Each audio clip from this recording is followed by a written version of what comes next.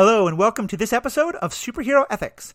Today we are talking about the hot new movie on Netflix, Old Guard. I'm joined by good friend and hardcore fan, Fox K, for a discussion of all the ethics around immortality and what does it mean to remake Highlander with characters who aren't all white men. All that and more after this commercial break we have no control over.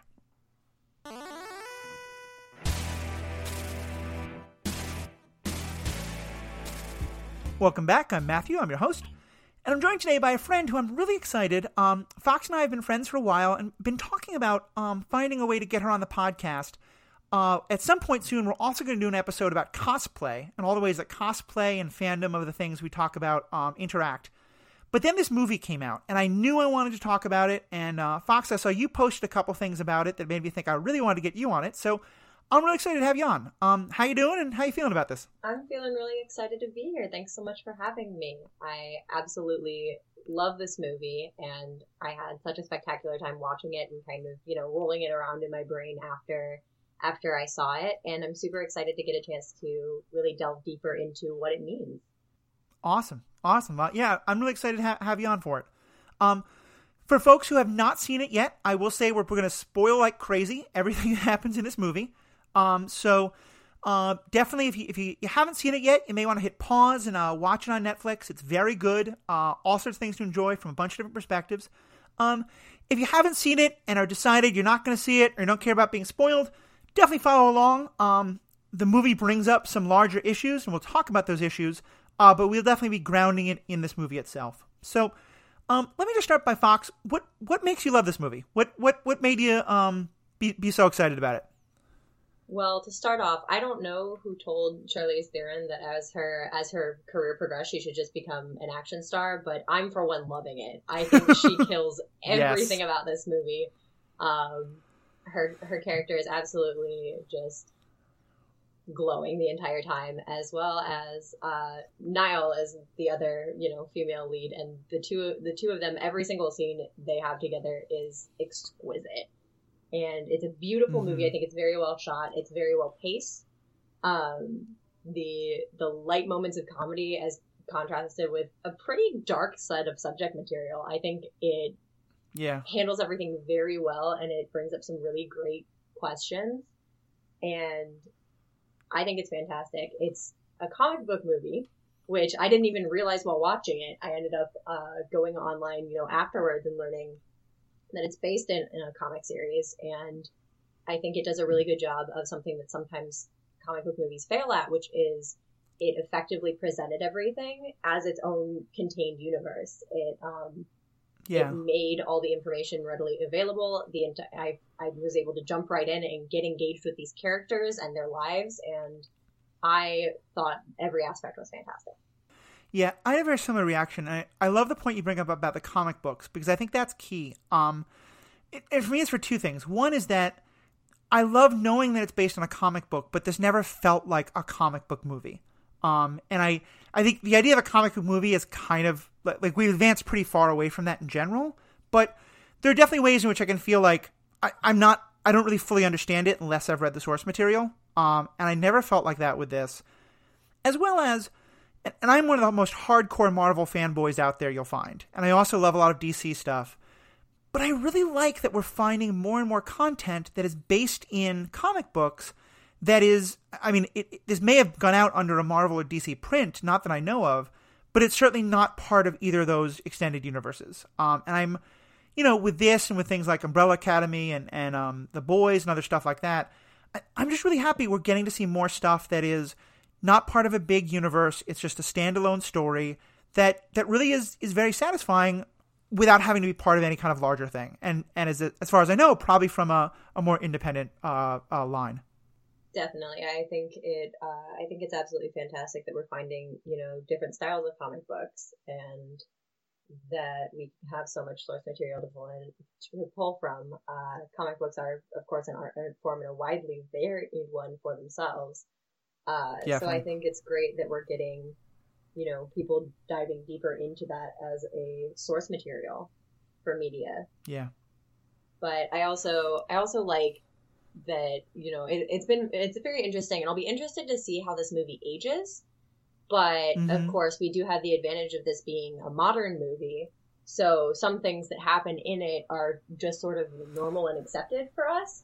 So things like we have the scene pretty early on where Andy is, trying to stay out of a photograph. She hears a group of tourists taking a selfie together, and she offers to take a photo for them and deletes the one with her in the background off of their phone. All of us, now understand exactly how that process works. But I'll be interested to see, as technology advances, how some of those nuances get lost. But I think for now, because it is a modern movie, we definitely, the ease of learning all of the new information about this universe that they've presented to us is definitely well lubricated by the fact that there's a lot of the social nuance is, simply our daily lives. Yeah, it's very true. I'm currently watching a different TV show with my partner that's set in like the mid 2000s. It starts in like 2007 or so. And the characters keep pulling out these little electronic boxes that they use almost exclusively for phone calls and occasionally to send very blocky, tap on the ABC key twice to get the letter B text messages. And we have to keep reminding ourselves, like, no, they don't have little computers in their pockets. They have phones that can occasionally send texts. And it's just such an interesting, like, just in 12 years that technology has changed so much. But you're right. I do like how grounded in kind of the now moment it is. I also, and I'm curious if you felt this way, part of what I liked so much about this movie was it did feel in some ways like it was very much I think how to best say this.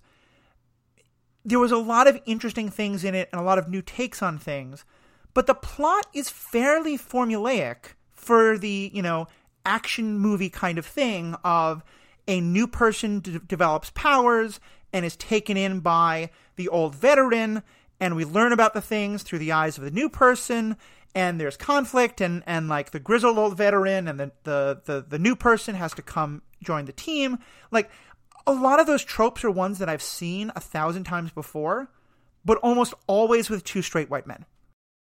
I was going to say, I'm 100% here for Jason Bourne, but make it queer, so. Yeah, right? And, like, I think there's somebody who said, like, I love things that break tropes, but I also think there's a great story about saying, let's take the classic trope we have, but queer it and feminize it and make it not just white characters. And that's one of the things I love about this movie, and I think a lot of people have talked about it being really important, that we have, the main story is two women, the two most prominent male characters have a beautifully told queer relationship, including, I think, one of the most romantic speeches I've ever heard, where someone says, in what's meant to be kind of a mocking tone to one of the two male characters who are in a relationship, "Oh, is he your boyfriend?" And I don't know if this was true for you. I hadn't picked up on this point, on the idea that they were in a relationship yet. And he starts by saying, "No, he's not my boyfriend," in a way that I think is just going to be a straight guy saying, "No, we're just friends."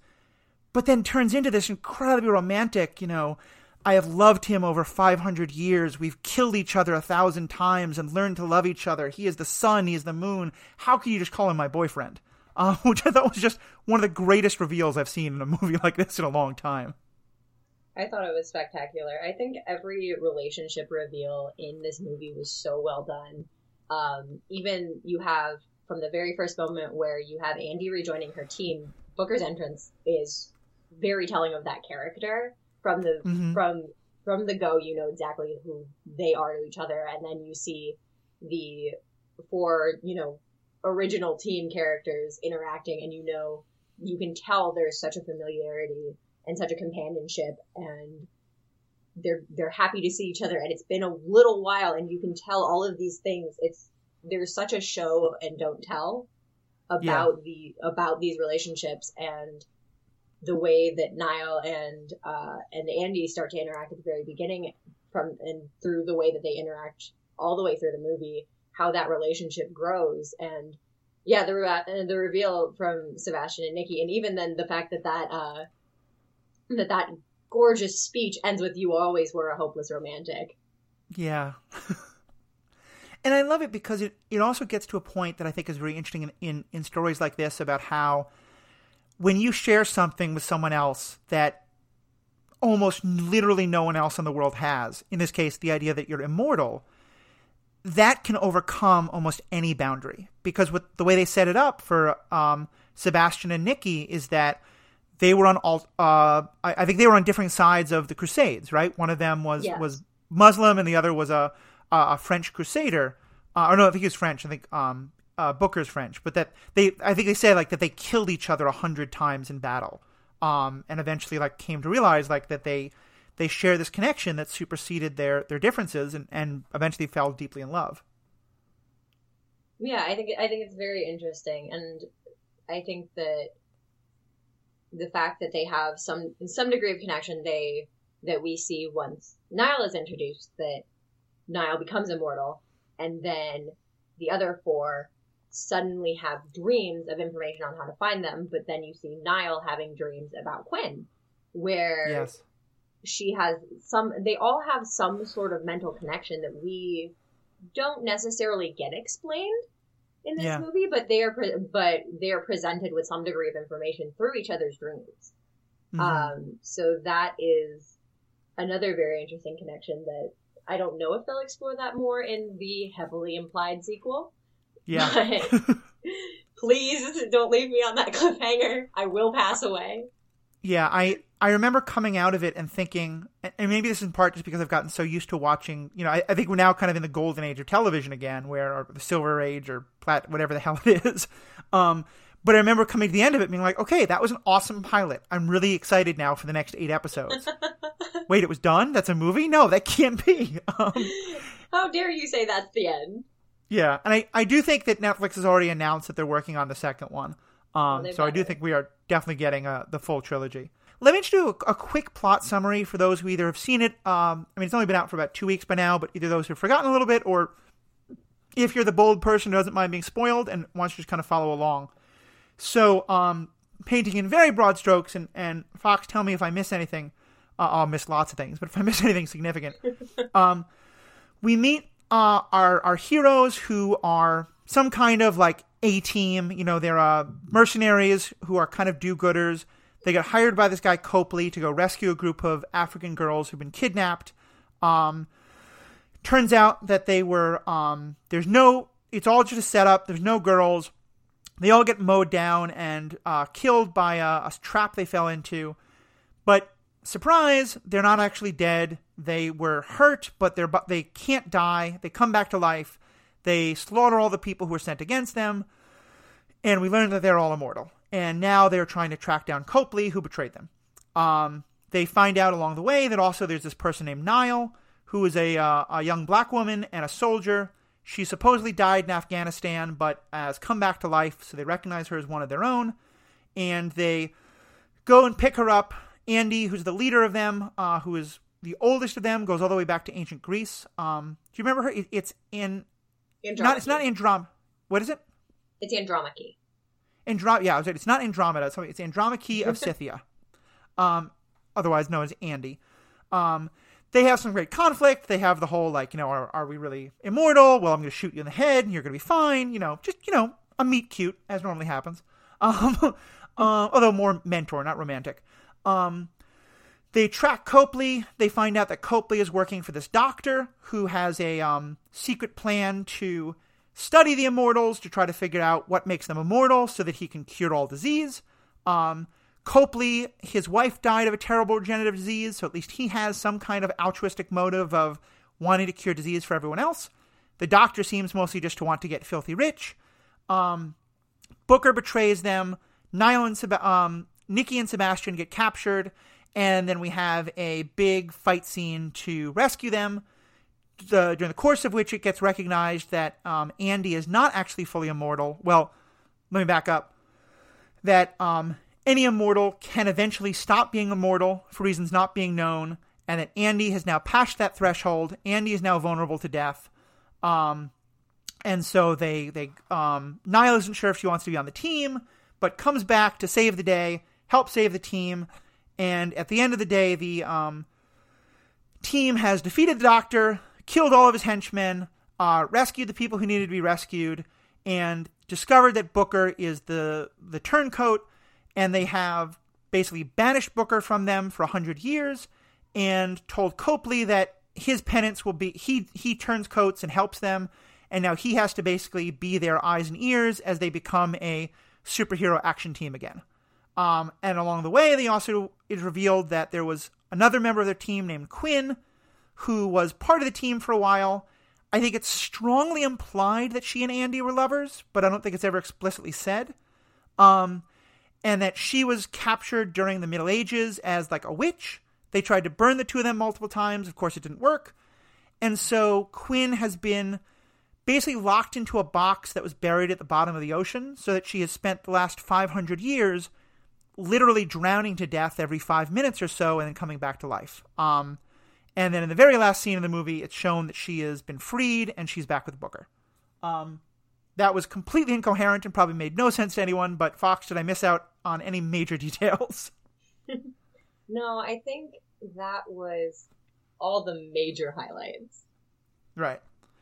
There's, a lot of great plot points in the middle, but that kind of gives you at least the idea of what happens. So let's talk about some of the questions that this movie raises, because I think the most interesting ones are around immortality. And I kind of made a joke that it's sort of a new version of Highlander, and it kind of is, but it's obviously very different. They're not all trying to kill each other. There can be only one.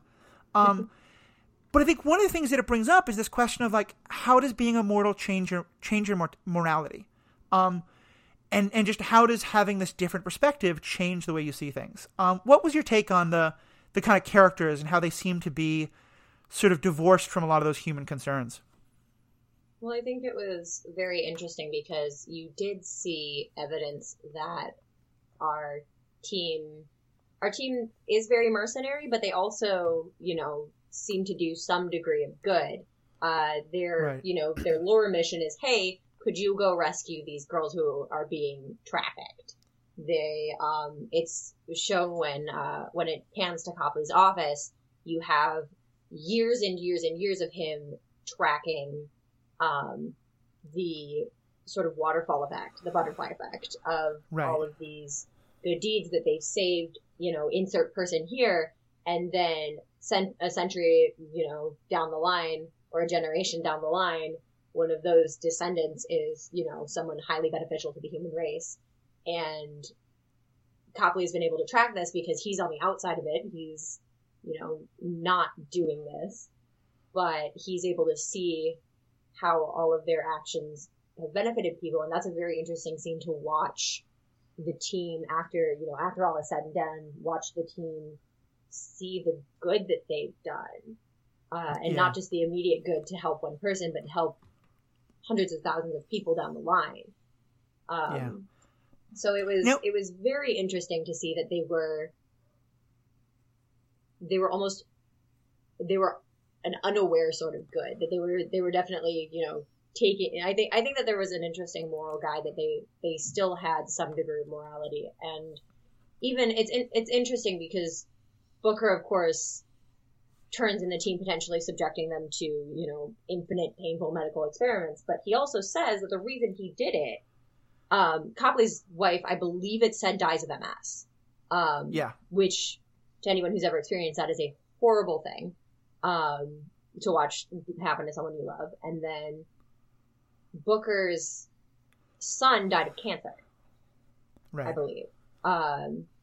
So you have these situations. Booker, especially, says that he told his son that he's immortal, and his son basically said, you won't give it to me, therefore you don't love me. Right. And this was happening in like the 1700s, so it's without any kind of, like, the idea that they think it's like witchcraft or magic or something. There's no, like, understanding of medical ideas, but that the same idea can occur at any point in time. Yeah, and there's no, and of course, they don't pick anybody to be immortal. They don't have any way to pass that on, certainly, but also then to hear from your dying son, like, oh, you don't love me. That never had that happen, but I'm imagining it sucked a lot. I'd have to guess so. Yeah, theoretically, I'm gonna guess. But it's one of those things where you get this, with the advancement, of course, of actual medical, viable medical research now, that you have Dr. Merritt going into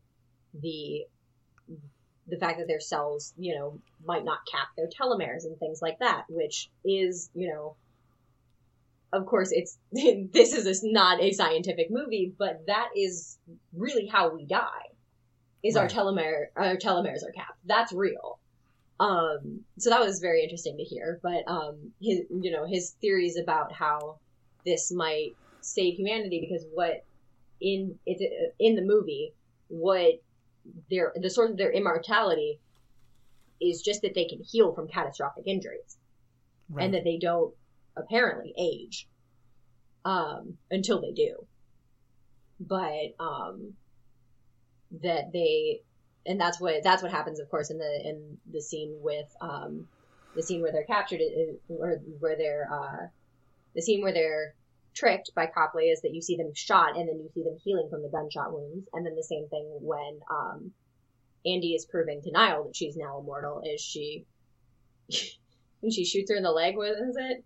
I think she shoots her right in the heart. I mean, she definitely kills her, but then Niall comes back to life again. But the point is that she says, it's your healing. It's that they can heal from catastrophic injuries, that people, you know, who are mortal would just bleed out by the time they even bothered. Right. So one of the things. Go ahead. Go ahead. I was saying, one thing I thought was interesting was, and this was pointed out on a friend Becky Allen's podcast, Becky and Rachel Judge Things. They talked about, they thought it was interesting, and I think this was intentional and not just bad writing, but it makes a very interesting point about the characters. They have almost no strategy when they go into battle situations. Because it seems like they are so used to the idea of, all right, worst comes to worst, they shoot us, we die, we come back to life. It's not pleasant, but we do it. They've kind of given up the ability of, like, let's try to not get shot quite as much. Like, they just sort of have this, like, very nihilistic, like, all right, let's go in, it's going to suck, but we'll do it. Which I think is... They have a very guerrilla... It's a combination of guerrilla warfare, and I think we see them avoiding, like, ideally avoiding catastrophic explosions, but also, you know, when you hear the really loud bang, then we ambush them. So it's more things like, you know, preventing being ganged up on, and general tactics. But yeah, definitely there's not much of concern for, oh no, that guy has a gun, oh darn, oh geez. You see Andy's technique. I mean, Andy brings an axe to a gunfight every single time she can. And God bless her for that, because that's some great choreography right there. And, you know, frankly, if you'd been fighting with an axe for 2,800 years, and then these, like, kids have started doing this weird thing with, you know, pipes and pieces of lead, like, yeah, maybe you don't learn the hip new technology because you're really good with the axe, so why not? Yeah, she definitely fires a gun multiple times, but she also has a preference, and it's fantastic. And I appreciate that nod to her. If you look into her name at all, it's heavily implied that she's Spartan. Yeah. Based on the location of her name, based on the origin location, it's heavily implied that she's a Spartan warrior. So she knows what she's doing. Yeah. And the Spartan thing, I want to back up to the idea of, like, the people they saved, but let's first just talk about the way they do violence, because the Spartan thing might actually answer what is, I think, another big question for me about them. They're very brutal in their violence. You know, like, there are characters like Batman or Daredevil or others who, you know, try not to use lethal force. And then there are others, I think, who kind of separate... Actually, no one tell Matt Murdock about blunt force trauma, because that would just be kindness. I have commented many times on this podcast that the idea of I don't kill people, I just hit them in the head with an iron pipe at great strength is, you know, we're just going to go with it for the moment. Someday, if I had one multiverse hopping wish, I would sit down with James Buchanan Barnes and explain to him that throwing people down a stairwell is not kind to their memories. Yes, or that perhaps to Cap, that banging their head with a... Yeah, anyway, putting aside the lethality of different forms of violence.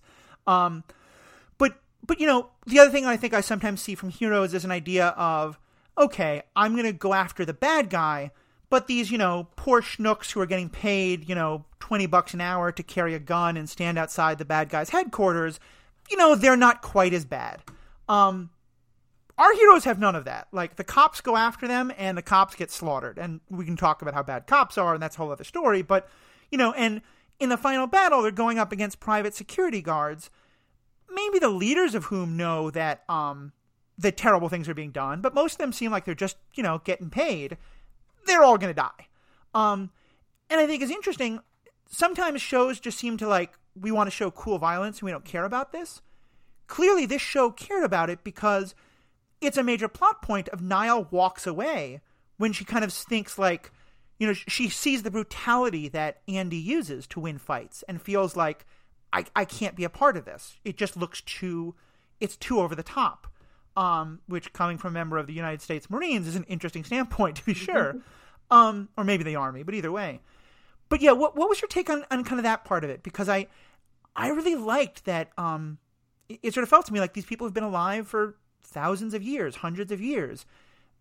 They fight for what they think is good, but the importance of, like, preserving the individual life is not quite as important to them. And I don't think that's portrayed as heroic. That should be portrayed as, like, who they are. I think it's very interesting. I think that we do sort of fall into, even watching the scene where Andy's making her personal exit, as we will, watching it, it's any fight scene, like, oh, that's a cool angle, that's a cool shot, and you're watching and enjoying it the whole way. Even when, Booker's like, oh, that's the signal, there we go, and the whole thing, the whole progression. And we get wrapped up in that, and to see someone be affected by it, I think Niall in general is a very interesting contrast to all of them. The fact that her ties to her family and her determination to give her family some sort of closure, I think right. We see very lightly, but we see it affect them to some degree. And the fact that she speaks about them helping her to solve that speaks to how they feel about that. But that is in the past for all of them. Their families are long dead. And I think that she still cares about the things they've all forgotten about. Exactly. And I think that's it's very interesting that not only do we have Niall commenting about how this violence is so over the top, this violence is so, unnecessary. And then right after that, we have the team betrayal is the next immediate plot point. So it's I didn't even put that together, but that's so interesting. Yeah. So that's the next, so to speak, important thing that happens is that the team is betrayed. Right. And I think that's very interesting that systematically several people walk away in, that they step away from the core team. Right as everything seems to come together, which is, it's partially just the formula, partially the progression of the movie, but it is very interesting the reasons that people are stepping back from that. And in some theory trying to do good with what they have, if they will. It served in it I observed and I'm interested in Booker gave up the team, but he didn't exactly volunteer himself for anything. Yeah. And that was very interesting to me. And to me, it on some level, it speaks to this same kind of like just being deadened to the consequences in these terms, because I think, and part of what he says is he feels like he doesn't think it's going to be too bad, in part because I think, he doesn't realize just how sadistic the doctor is going to be and how awful the treatment, the experiments are going to be. But also because I think he's sort of in that same part of like, okay, what happens? The doctor kills them a couple times. No big deal. Like, and you're right, he doesn't volunteer. We see them still feel pain. We see, like, even, Booker gets his entire stomach blown open, but he also reacts to it the same way that we do a hangover, where he's like, gosh darn it, this will get better in a couple minutes, I guess. So it is that they're very desensitized not only to the pain of others, but to the pain of themselves. And it raises the conversation, how can you relate to something you can't experience? Yeah. To a degree. And that, after like people, it is of human nature to attempt to relate to other people. But certainly we see in our day and age, plenty of people are closed off to the sufferings of others. And it's very interesting to see that they almost don't consider it. That to a degree, they see these dead bodies as roadblocks. Just, once they're mowed down, I can walk forward. So down they go. I mean, it's an interesting metaphor. They basically have immortality privilege. You know, they kind of have sort of forgotten like what it's like to not think that, like you said, that, getting your stomach blown out is worse than a hangover, or that, you could still care about a family member who for all of them has been dead for centuries, if not millennia. I think I really like the way you put it up there about that they can't relate to that anymore. And Nile is a very nice foil for that because she still can. I want to go back to what you were saying before about, because I didn't think the movie answered this, and I'm wondering if you had a thought on it one way or the other, or maybe I missed something. Copley, as you said, he kind of sees the team doing good because they keep saving people, and that, like, if I save someone, like I push them out of the way of a rushing car, in 5 generations their child does something great, I'll never know. But these folks can, because they get to see it. They live through all those generations. Do you think Copley is saying that there's something a little bit mystical at work here, and that like whatever reason they're immortal is also the reason why they keep saving important people? Or is it just the random coincidence of if you save 1,000 people, 10 of them are going to be significant? I almost think it's neither of those. I don't think it doesn't feel to me like Copley saying, this is proof of insert deity here. And it doesn't necessarily feel random either. It feels more to me,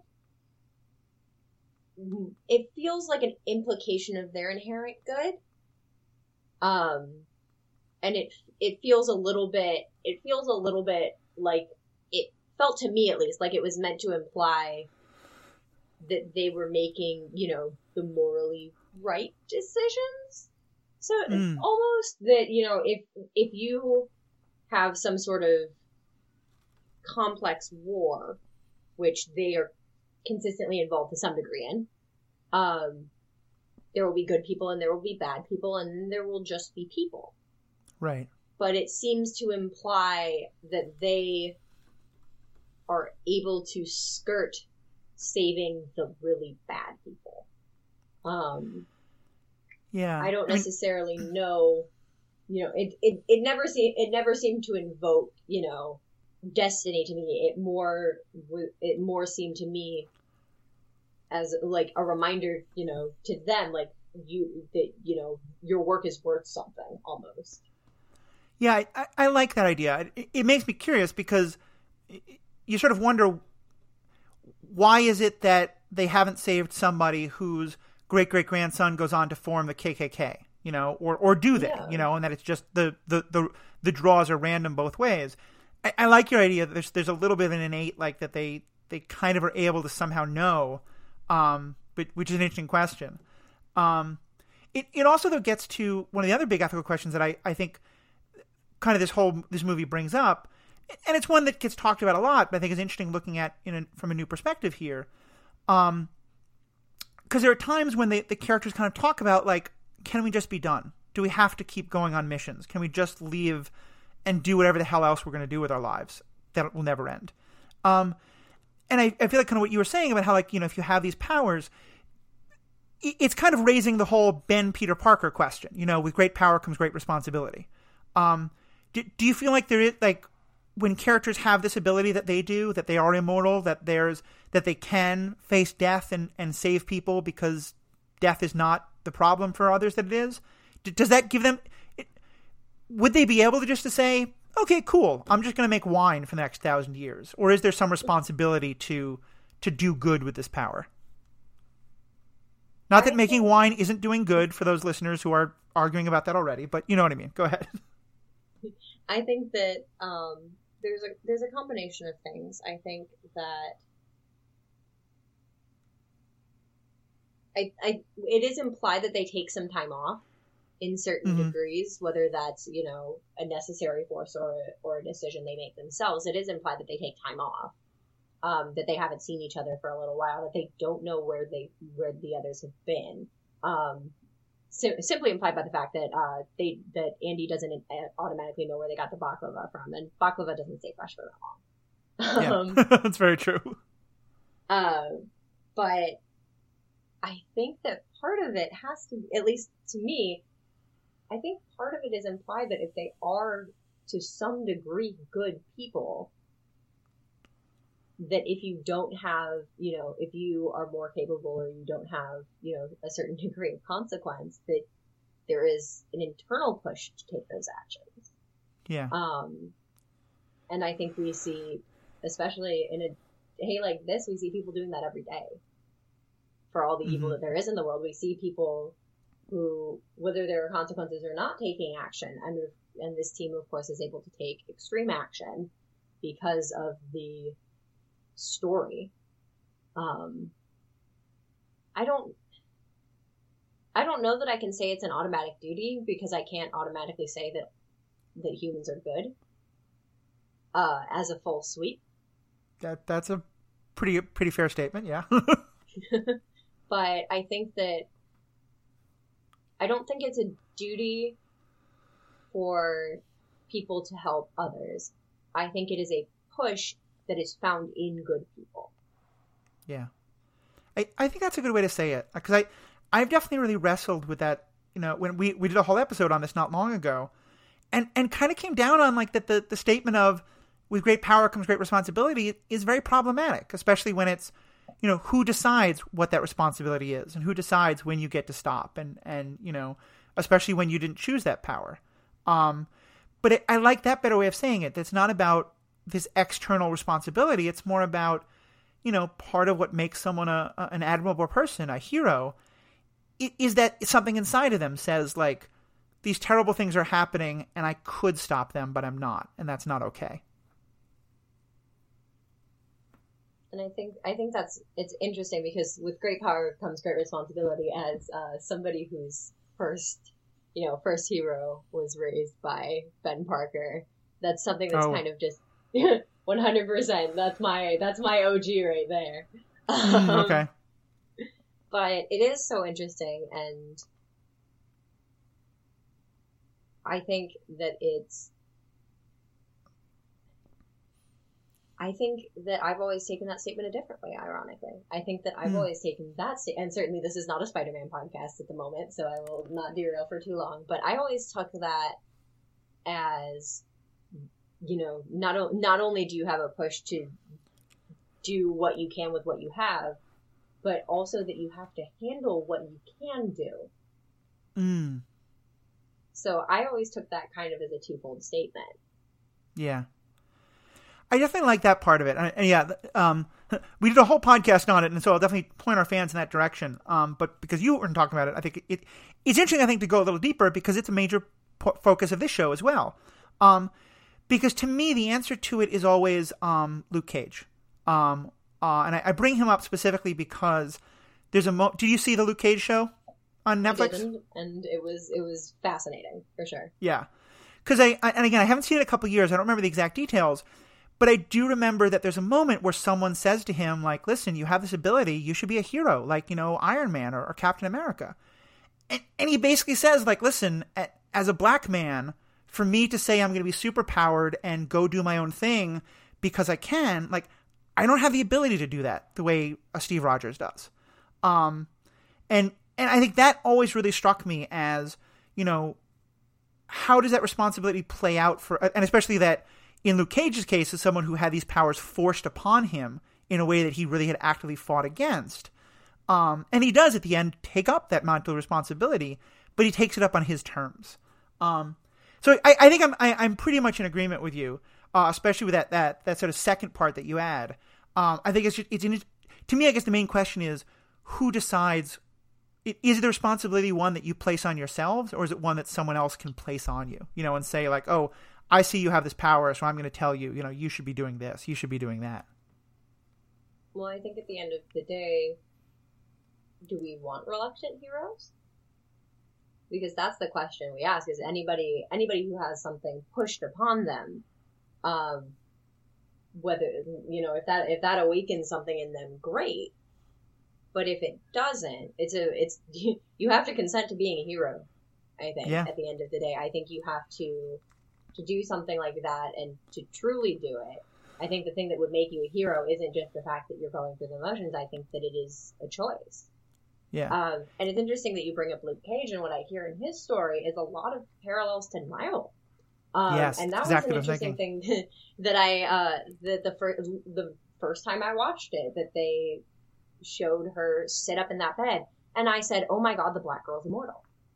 There was not a question as to whether or not she was going to die. For the rest of the movie, she is immortal. The end. And you don't have to sit and watch the black girl die on screen. There's no barrier queers. There's no barrier people of color. Nope. And it was... Yeah, I mean, and Andy, Booker, and Nikki are all white. Sebastian's brown. Niall is black. Quinn is Asian. And none of them are going to die. Yeah, it's very true. And that is just presented as that is the verse, that is the story. None of them are going to die. And that was a very interesting movie to watch. And that was to just completely remove that as an option. Because to some degree, you sit through a movie and that is a potential for all characters. But the way movies are written these days, that's a very distinct potential. And in real life, that is a very distinct potential, more so for those people, those characters. Right. And to completely just remove that as an option via, the plot. Yeah, and I think that's the Luke Cage point, is that for him as a man of color, for him to kind of act as a vigilante puts himself at more risk than a Steve Rogers or a Tony Stark. And you're right, I think removing that entirely, because I think Niall very much is the reluctant hero you're talking about. And that a key part of the story is her getting to make that decision, to claim that mantle of responsibility, but on her own terms. And the fact that for her, she doesn't have to think about, am I more at risk of death? It's really nice to have that just totally off the table. Yeah, I think that when she makes that decision, and I don't know, I can't speak for everybody, but I watched that entire movie knowing she, feeling like she is a good person, that she had her head on screen. She's portrayed as a hero. She's not only the protagonist, but she's a hero, and you can tell. But to have her walk away for her own moral reasons, that's you understand when she does it. It's not, presented as something stupid. It makes sense. Yeah. And then for her to come back and decide that she does have to rescue people from suffering, and that she wants to try and do good. I was elated to see her come back, even despite that weight. But at the same time, though, based on the decisions that she's made, she's a voluntarily enlisted soldier. So that definitely was in her character as well. I think they wrote that in from the very start.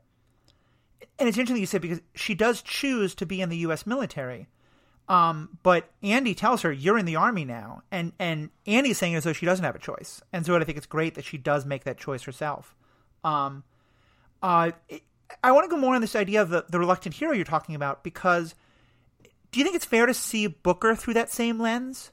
That on some level, Booker's choice is about wanting to no longer be the hero, no longer wanting to just keep, running into the burning building and risk death, no longer wanting to do these things. He wants to kind of give up that mantle and do something else good with this immortality that he and others have. As you said, he's voluntolding other people for this instead of himself. I think it's interesting because it seems to me like it is presented that, addressed especially when the team sees Copley's board of, all of them, they see all the strings connect, but before that, it's, without seeing that, it's kind of implied that and it's actually addressed. So one of them says, you were on the outside, you could see it when we couldn't. So it's kind of implied that they were doing it for for what they could see of it, which was the very small range. They didn't keep tabs on these people. They just did their good and moved on. So I think that from Booker's perspective, what I saw was somebody who wanted to do a bigger good, or attempted to do a bigger good. And then, of course, we see in the office the immediate regret on his face. And then, and I think that's what, and the immediate realization that maybe that wasn't the way, or the people to go through. And, I don't know, it's very, and I think that's kind of what leads to them, you know, saying that he has to be punished, but not completely written off. Yeah. And I think I really like the way you're putting it there about the kind of almost burnout that they get, because they can't see that larger picture. You know, I've been a professional organizer and activist for more than 20 years now. And there's so many people I know who, you know, were dedicated activists, either as professionals or volunteers. But, you know, you spend 6 months, 6 years, you know, fighting like crazy, organizing marches, organizing rallies, going to city halls. And it sometimes can be hard to see that we're winning. You know, it's hard to see victories, especially with everything else happening in the world. And I know lots of activists who burn out, who are just like, I can't keep fighting. I can't keep doing this. It's just hopeless. And so in that regard, I could really relate to the story of folks who feel like we keep fighting, we keep saving people, and then they're keeping more people to save. And you know, everybody, if we ever care for someone, they die. And what's, you know, this kind of nihilistic, like, what's the point anymore? And so, yeah, I think that moment where they get to see all the good they've done, that larger picture they can't see, that's really powerful. And I think it's really relatable in a really powerful way for anyone who's tried to kind of be involved in a larger fight where it's hard to see that you're making a difference sometimes. For sure. And I think that we, as in any degree of activism, there is, you know, discussion of burnout, and like you said, but there's also discussion of scope, so to speak, that there's time, that these things take so much time. And that's what, I mean, you see, you know, on the streets today, you'll see people that say, I'm still having to march for these things, which is absolutely ridiculous because, you know, humans should have rights. But you see people, the progress is not a decade. It's, you know, it's incremental in a decade, and the things that you see that are both so much further and not as far as we think, depending on how it's presented. That there's there's so much work left to do. It really is. Speaking of so much work to do, we have about half an hour to go and a lot of things we want to cover. So I'm going to triage a bit. But we've been talking about some of the villains, and let's talk about some of them specifically, because I think, I mean, I'm always a sucker for a good villain. Anyone who's listened to this podcast knows that. But I think we get a number of different people who are not even villains, antagonists, all the way reaching to villains, you know, with all sorts of different motivations that I think make them very interesting. I want to talk about a couple of them. And I generally say that I like the villains who are the most nuanced. So let's start with the most clearly mustache twirly, Dr. Merrick. But first of all, just a quick aside. Did you recognize the actor playing Dr. Merrick? All right. I did not, so spill it. Imagine him saying, last year I got 37 presents. No! That's Dudley Dursley. Oh my goodness. Well, how he's grown. He has. It was just, there was just a moment where I had a flash of him saying, is Cedric your boyfriend, Harry? And all of a sudden it clicked. See, I was so, as you know, as a femme in tech, I was just so overwhelmed by have you heard of Bitcoin? That I couldn't do anything but just cringe every time he spoke. Well, my company, shut up. No, that man absolutely owns a fedora and calls women milady when he flirts with them, and thinks Anakin Skywalker was a romantic hero. And I can feel the MySpace angle incel just leaking off every inch of that suit. Yeah. Or worse, he's Russell Hartley and he thinks he's a pickup artist. I can't tell which is which, but he's somehow both. Yeah. He's both of those. He's also, there was a specific medical tech bro who bought an insulin company and jacked up the price of insulin Do you remember the guy I'm talking about? And he was just I do. I think the character is somewhat meant to be that he's meant to be a parody of that person because he's just for sure. So over the top. He doesn't seem to actually care that much because I do think there's an interesting question of, if you could violate the human rights of 5 people in order to cure all disease forever for everyone. I still think I'm on the side of human rights, but I admit that's a tough question. And I think other characters raise that question. The Doctor doesn't. The Doctor just wants to make a buck and be famous. I think, is that the impression you got? There's nothing altruistic about his perspective. I definitely got the, like I said, the tech seminar vibe, where it's, and we want to make life better for you and my wallet. Yep, and it's better in my, and it's not that Emphasis I care on about my your wallet. life being.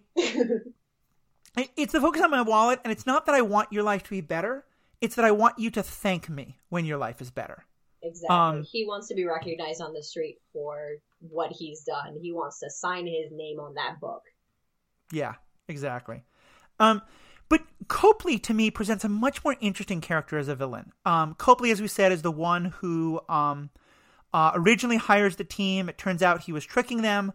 He's working for the Doctor because he does, in that sort of calculus I presented, he does think that if all human disease could be fixed, that getting these 4 people to do it, even if they won't volunteer, doing it non-consensually, is worth it. And he eventually comes to realize just how horrible what the Doctor is doing is, and his practices are so sadistic and abusive, and he turns on him and works with the team. But he definitely he starts out making a moral calculus, thinking that this is the right thing to do. What's your take on his character? I think that they gave him a good backstory for his premise, so they give him a very traumatic origin story in his little, villain notes, that they give him such a traumatic experience. And I think that the thing I remember about him whenever I start, I think bad thoughts about that man because he does some very bad things, but I think about and the actor did a brilliant job with it, just the trauma that came through in his voice. He said, my wife couldn't speak at the end. Yeah. And just how, I never had that happen.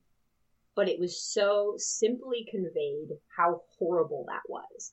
And to have it theoretically proposed to you that you could prevent anyone from going through that ever. I can't say I blame him. Human rights violations aside. Yeah, I mean, it's to me, the danger with any of those things is once you, I always have a feeling of that human rights have to be inviolate because once you come up with a reason to violate them, then it becomes easier and easier to come up with the next reason.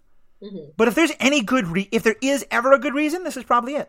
And I feel like his character makes a lot of sense that way, especially because part of what I got out of him, and tell me if you saw this too, or if you, if I'm just kind of headcanoning here a bit, is that he was so invested in this being a good thing that he didn't really pay much attention. Because I feel like if you really took a look at that Doctor, you would have recognized this is not the thing you want it to be. But he acts it clearly it's a surprise to him. To me, that kind of came off as he so wanted this to be the right thing that he didn't really kind of look hard into it because he wanted it to be okay. I think very much so. I think that he had, and I think it's a moral question that will be raised in psychology classes across the globe, whether it's, the benefit of the few versus the benefit of the many. Right. And I think this movie does an interesting job of raising that point, to the extreme, of course, but, and showing the perspective where people do bring in their own emotional history and their own emotional perspective. Right. That, if and you can't say that you can't take the basic fact that, he went through something traumatic and he would like people to not go through something traumatic. That you read that and you go, okay, good. that seems like a good opinion. You have a good opinion. Yeah. And then you go, and then you open up that flower, and it gets heavier with blood. Yeah. I mean, to me, he falls very much in the category, to me, of like a Magneto or a Killmonger, of someone who has a very legitimate point and his goals make total sense. He's willing to make moral sacrifices to achieve those goals that I kind of get off the bus with, but his goals make sense, you know, and he clearly is coming from, in his understanding, he's the hero of his own story in a way that I think would be harder to justify for the Doctor. He's definitely there's the point that's made with D&D alignments where someone who is, so to speak, lawful has, you know, a code that they want to stick to versus someone who is chaotic will do anything for the code. And he definitely, I think, falls more into the chaotic degree where it's, you know, there is a light at the end of that tunnel. Come hell or high water, right. We need to get to the end of that tunnel. Right. So that's him striving to achieve that goal. There is definitely, you know, an emotionally driven blindness to, and certainly where we have, you know, the outside perspective, we see everything that's happening and also what he's seeing. Right. Humans inherently are, you know, not perfectly reliable narrators. That's come up once or twice in analyzing stories. But so I think it's very interesting, and I think that you do see kind of some sun on the horizon for him when he does end up being, again, they sort of volunteer him that he's going to be their tech person, so to speak, their the cue to their bond. But right. I think it is very interesting that what he's put together is how much good they have done. Mm-hmm. So yeah, and I think it's a very interesting character, and I'm very fascinated to see where he goes as a character. Right, especially because we were talking before about how all of them have kind of lost the perspective, you know, because they how can they relate to someone who dies if they can't die? Copley still can. He's not immortal. And I'm curious to see they never explicitly say that, but I'm curious to see what happens to the team when there is now someone in the discussion who can die and who can bring that perspective to them. Let's talk about just a couple of the other villains or antagonists. The other folks who are working for Dr. Merrick. We've got his sort of second-in-command doctor, who seems a little bit more dedicated to the cause and not has some trouble with the methods, Dr. Meta Kozak. We have his kind of head of security, Keen, and then we have just the nameless henchman. What are your kind of feelings on any or all of those, and how they play into the kind of moral calculus of this movie? See, it's very interesting that you say that Dr. Kozak, that she's you know, more focused on the scientific achievement. She's more focused on the scientific achievements, I think, more than the morality of it. I think the interesting thing that's posed is that none of the villains are in it for the morality, from what I see. The key point that hit that home for me is when Dr. Kozak is performing one of the experiments, and this made any medical trauma in me just curl up and pass away. But the scene where she is taking a sample from one of the boys, and she started talking to him, and she says just this very flat voice, she says, "Can you feel the needle?" Or she says, "Can you feel yourself trying to heat?" No, she says, "Can you feel the wound trying to close around the needle?" Yeah. And she's just asking him clinically. She's just wondering. She just wants to know. Have you seen She-Ra? I've not seen She-Ra. I need to see She-Ra.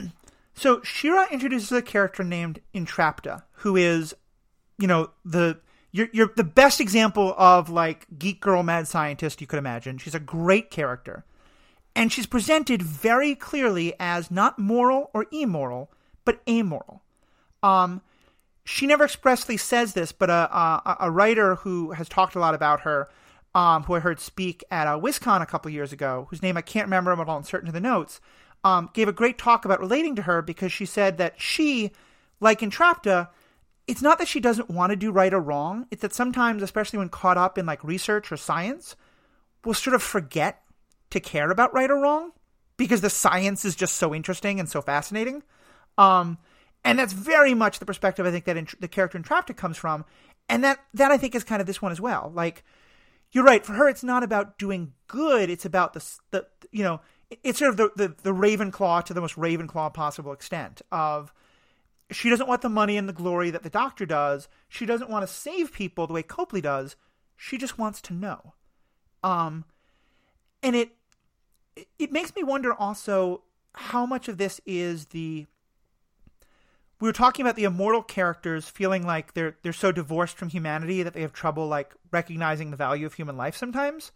I think the Doctor in some ways is also the opposite, is that same thing from the other perspective. Like, she doesn't see these as like fellow humans. She sees these as specimens, lab rats who are so different than any understanding she has of humanity that they're just, they're people to study without a concern of how is this affecting them.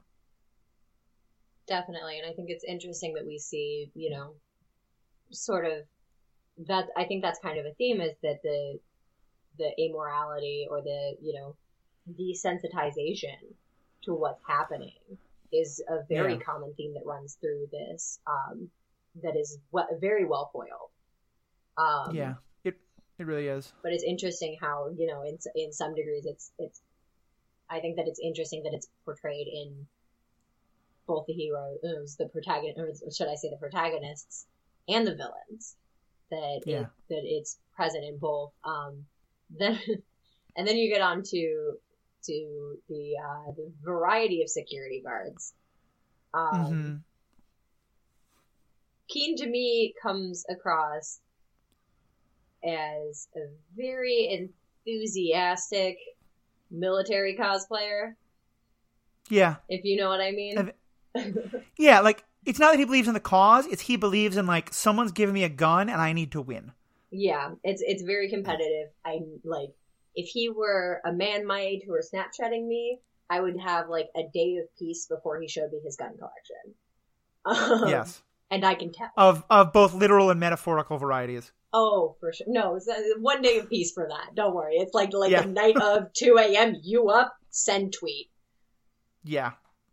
But, no, it's very much the, he's the military cosplayer security guard. He's overly outfitted and he's eager to use it.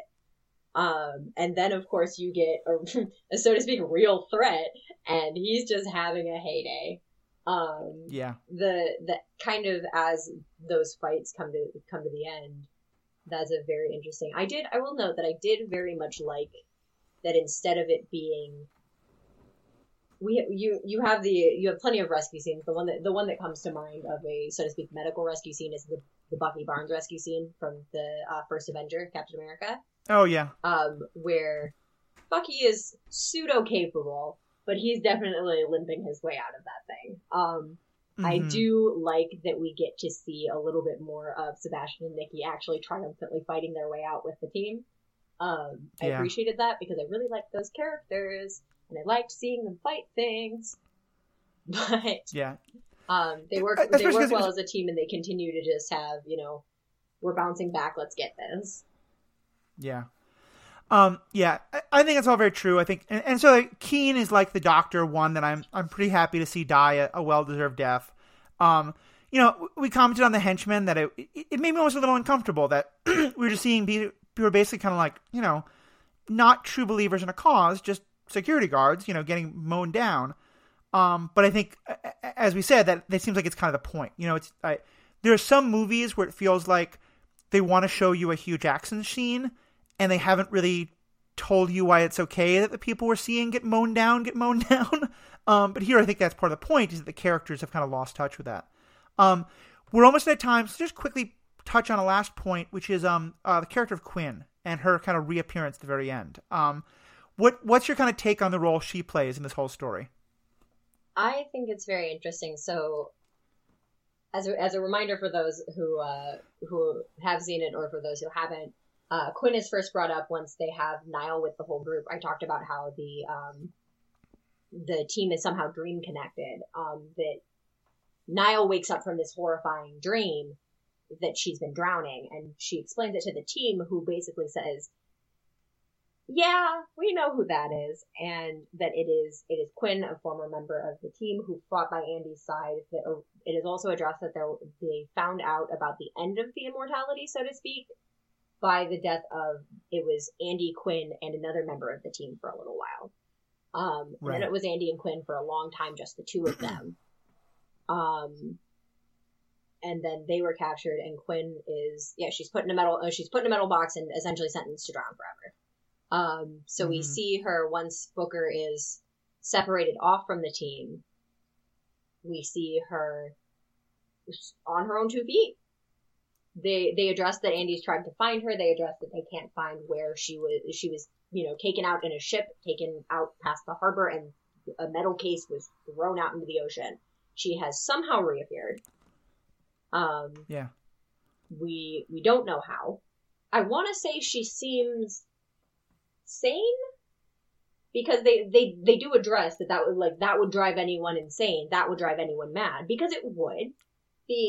Dying every 5 minutes for 300 years is not dying good by for drowning, your stability. which is an excruciating death. Right. So she seems she stands on her own 2 feet, eyes clear, and she says, "Hi, Booker," which well, she's there. Yeah. The fact that she's reappeared to the one who is driven away from the group makes me think that this is not entirely on the up and up. I think she's going to be some kind of an antagonist in the second movie. I hope she's not the big bad, but is more eventually sort of brought back into the fold. But it's going to be a very interesting story. I think it would be very interesting. My little fan theory is that someone brought her back, and then we're going to have a la Winter Soldier where she has to be brought back into the fold, and then the third movie can be them fighting that bad guy. That would I'd like that a lot. My hope. That would be nice for me. I would like it, but I do think it's interesting that you did have a bit of, it's never addressed explicitly, but it is very heavily implied. It was Andy and Quinn, and that's it for a long time, if you know what I mean. Yeah. And certainly that the way that I don't think it's coincidence that the period that they are caught up in and that they are hated, like the fact that they're immortal is part of it, but it's because they're seen as witches. They're accused of witchcraft, and it's decided the reason that Quinn is sentenced to a death that she is because they are too powerful together.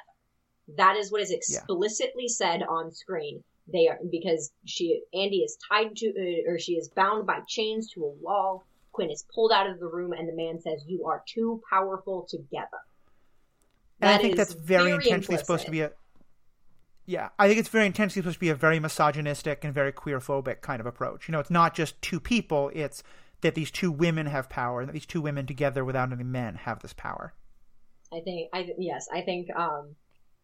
think that this is a movie directed by a black woman, and it is set in a very specific lens that I think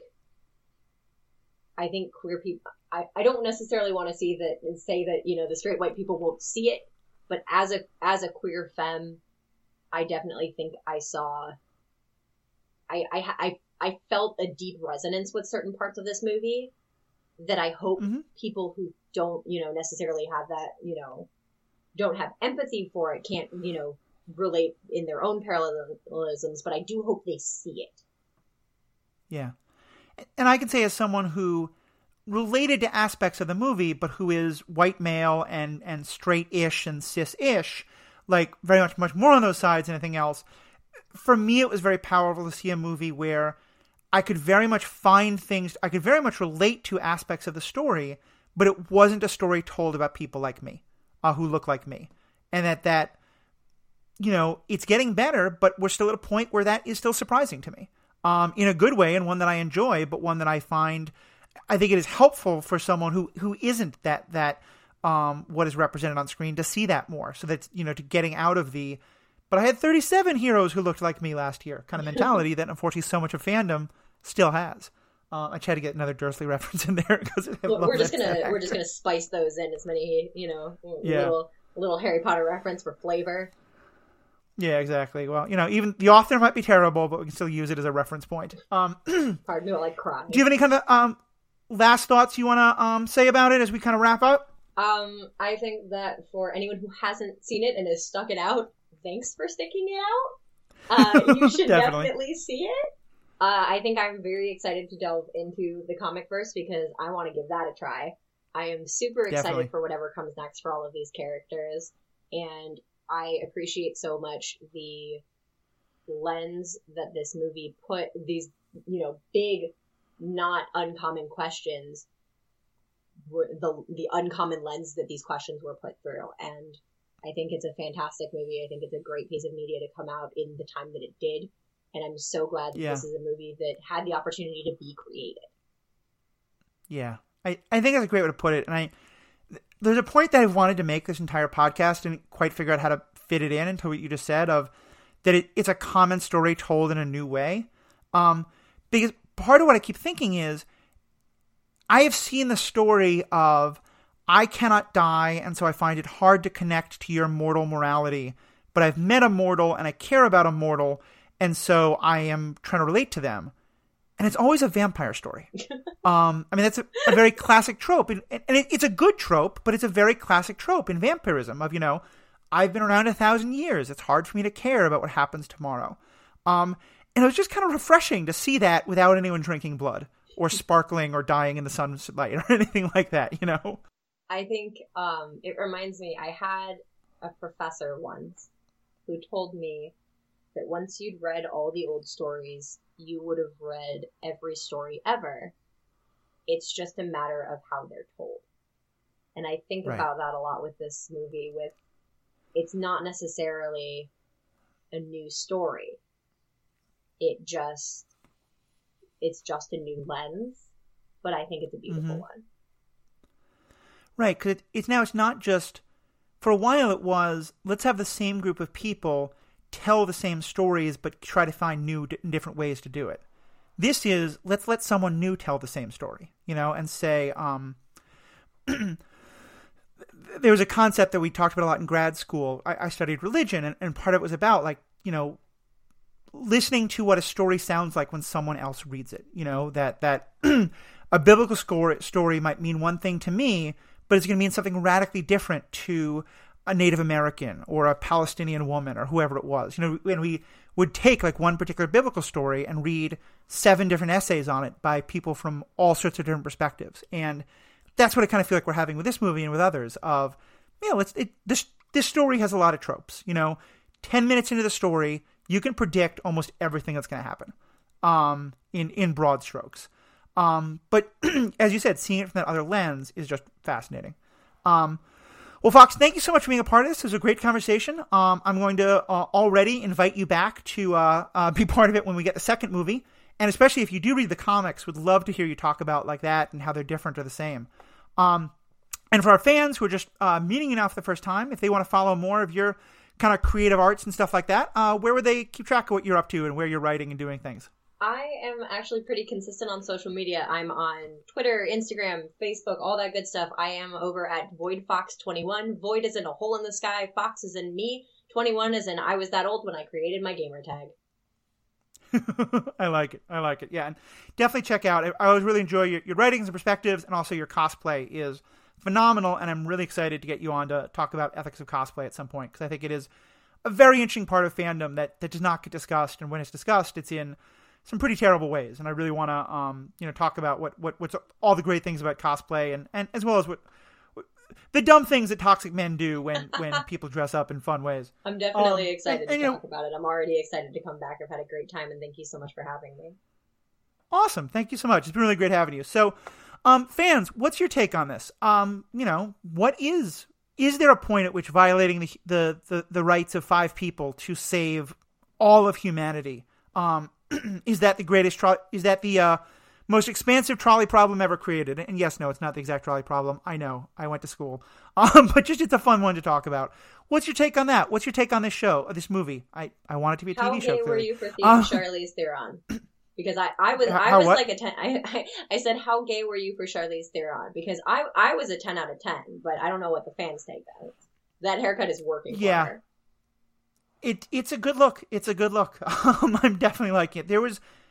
other than Dudley Dursley, there was very few unattractive characters in this. I think my favorite is that my brain immediately associated Booker with, it's not the same actor, but immediately associated Booker with Mads Mikkelsen. So I could not get that out of my head for the entire time. I was like, is it Hannibal? Is it? I'm going to look something up quickly before I make my last point. Because do you remember who plays Sarah Connor in Terminator 2? Oh, God, that has been a long time out. I know. Linda Hamilton. And your point's a great one, because I remember dating myself a bit. When the second Terminator movie came out, there was a lot of talk afterwards of, how many teenage or older women discovered their queerness by watching Linda Hamilton as Sarah Connor in Terminator 2. And I think Charlize Theron, if she's the Linda Hamilton of this generation, that would make a lot of sense. I'm okay with it. I think she's doing a great job. I'm having a nice time. Yeah, it was. I loved all of it. So fans, what did you love? What didn't you like? Let us know. You can find us on Twitter, on Facebook at Superhero Ethics. You can also find us, email us, superheroethics@gmail.com.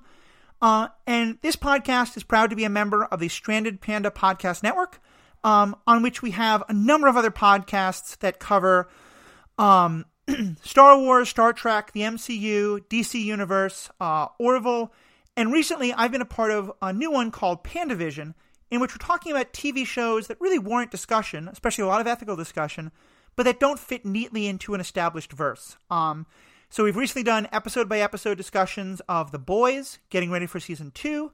We did all of Season 1 and are just finishing up now all of Season 2 of Umbrella Academy.